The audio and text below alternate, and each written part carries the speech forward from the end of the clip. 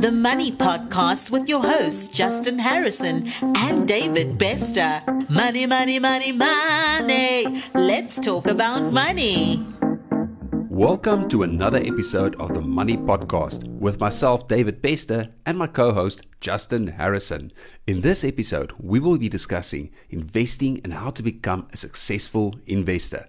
Both Justin and I have strong investment portfolios which are heavily diversified, and our personal investment journeys are quite unique in that not only are we self-taught, but we have chosen to venture outside of the traditional broker-based investment models. In this episode, we are going to highlight some of the most critical aspects to becoming a successful investor and provide you with the information you are most likely not going to get when you follow traditional investment models. So Justin, let's get right into the meat of it.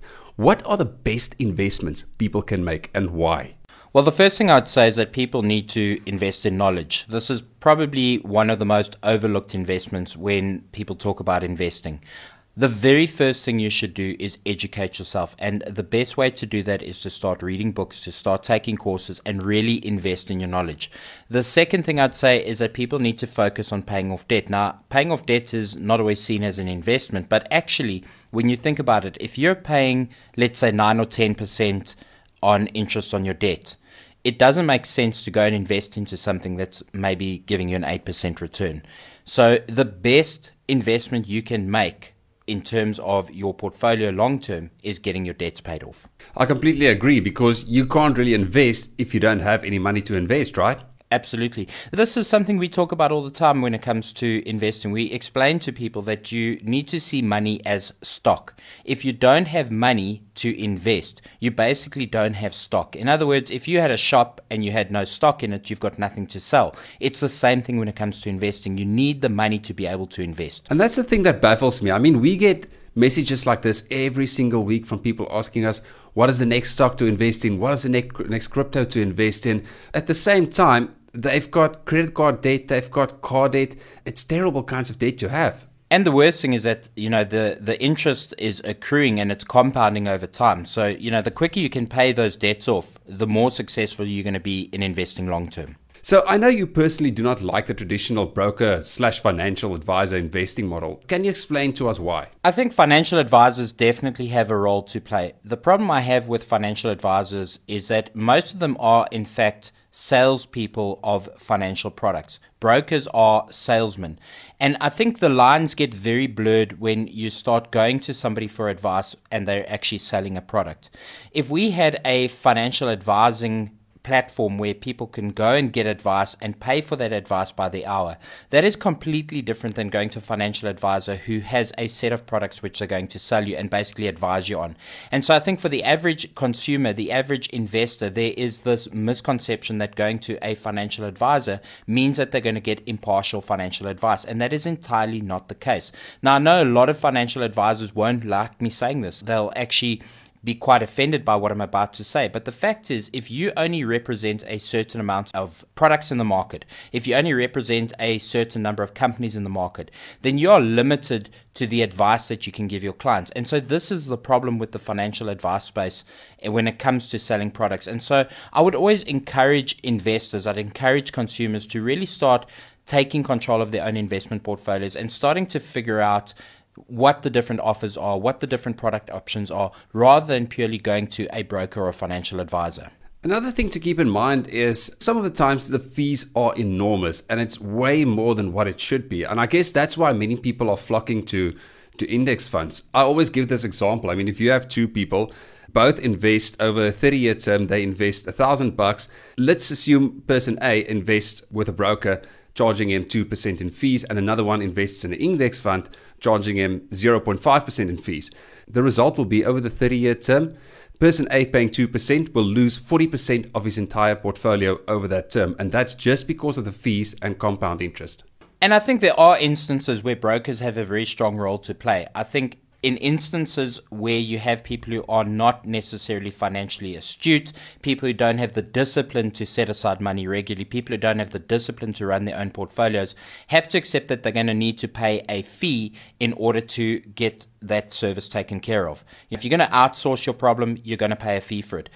But if you really want to be successful with investing long term, you're going to have to start figuring out how to avoid those fees by managing your portfolio yourself. So you briefly touched on the industry at large, not making sure that people are investable.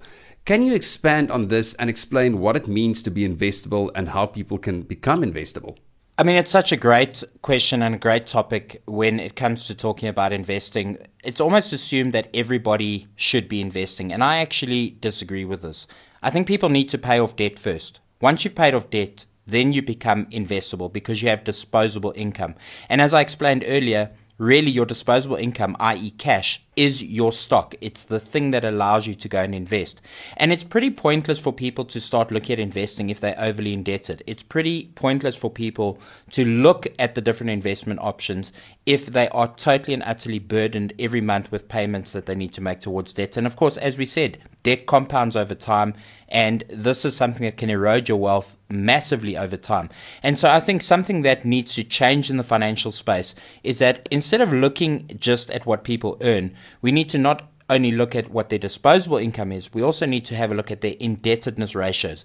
And so when people come to me for financial advice, the first thing I say to them is pay off your debt. Once you've paid off your debt, come back to me and I'll teach you how to invest. Because the thing is, you are not investable if you do not have all your debts paid off. It's as simple as that.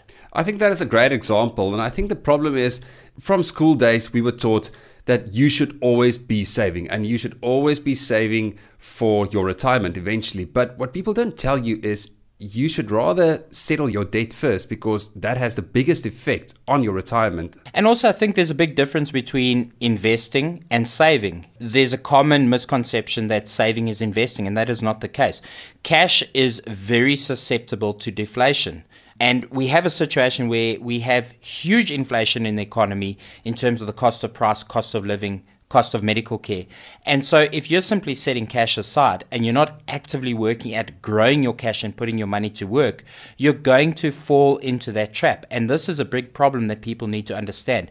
We've been taught to save. What we need to actually be taught is to invest. 100%.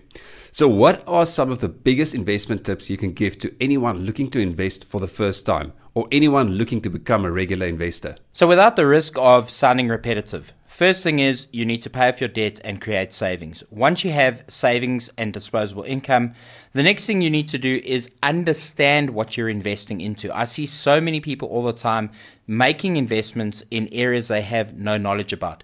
My golden rule is don't invest in anything you don't understand. If you don't understand it, you're probably going to land up losing money. And then my third and final tip that I would give is always take the long-term view. Forget about the medium term. Forget about the short term. Set yourself a 5 or a 10-year plan and start reviewing it on those 5-year marks and those 10-year marks. But simply investing for the short to medium term means you're probably going to lose out by moving around in the market too much. I think that is great advice. Something I can add to that is to practice delayed gratification, which is something we have spoken about a lot on this podcast already. It's very difficult not to try and jump in and go invest in things because as soon as you start opening YouTube or any kind of investing publication, then you will always get the news about the latest trend to invest in or the latest company to invest in. But the problem is usually when it hits the news, it's already too late for the retail investor to start investing. And I think it's really important to ignore the noise and really try and understand what you are investing into. Absolutely valid point you've just brought up. So what does it mean to diversify your investments and why is it important? And can you give some examples of diversification? Diversity is really about reducing your risk. What it means is you should never put all of your eggs in one basket. So an example of this is don't put all of your money into property. Don't put all of your money into stocks. Don't put all of your money in cash. It is very important to understand that the market will go through cycles. The market cycles through itself, and over time what you will find is that one asset class will outperform the other. Some asset classes will underperform. And so the best way to ensure that you preserve capital, which is the ultimate goal of diversification, is to ensure that you reduce your risk by spreading your money around. What you want to do is you want to make sure that you never have too much money in one specific asset group. I think that is great advice. Like Ray Dalio said, you only need a few uncorrelated assets working in tandem in order to be successful at investing. And it's such a beautiful saying and so true. If you want to become a successful investor, start by investing in yourself by taking courses, reading books, and seeking out information that will enable you to invest. Make sure you pay off your debts and free up your disposable income to ensure that you are in a position to invest. When you are ready to invest, only invest in things you understand and make sure you invest for the long term. And above all else, do not put all your eggs in one basket by making sure you always diversify. In the next episode of the Money Podcast, we will be discussing investing in the stock market and the essential things you need to know if you want to invest in the stock market. In the meantime, if you would like to connect with us directly, please visit our YouTube channel or Facebook page.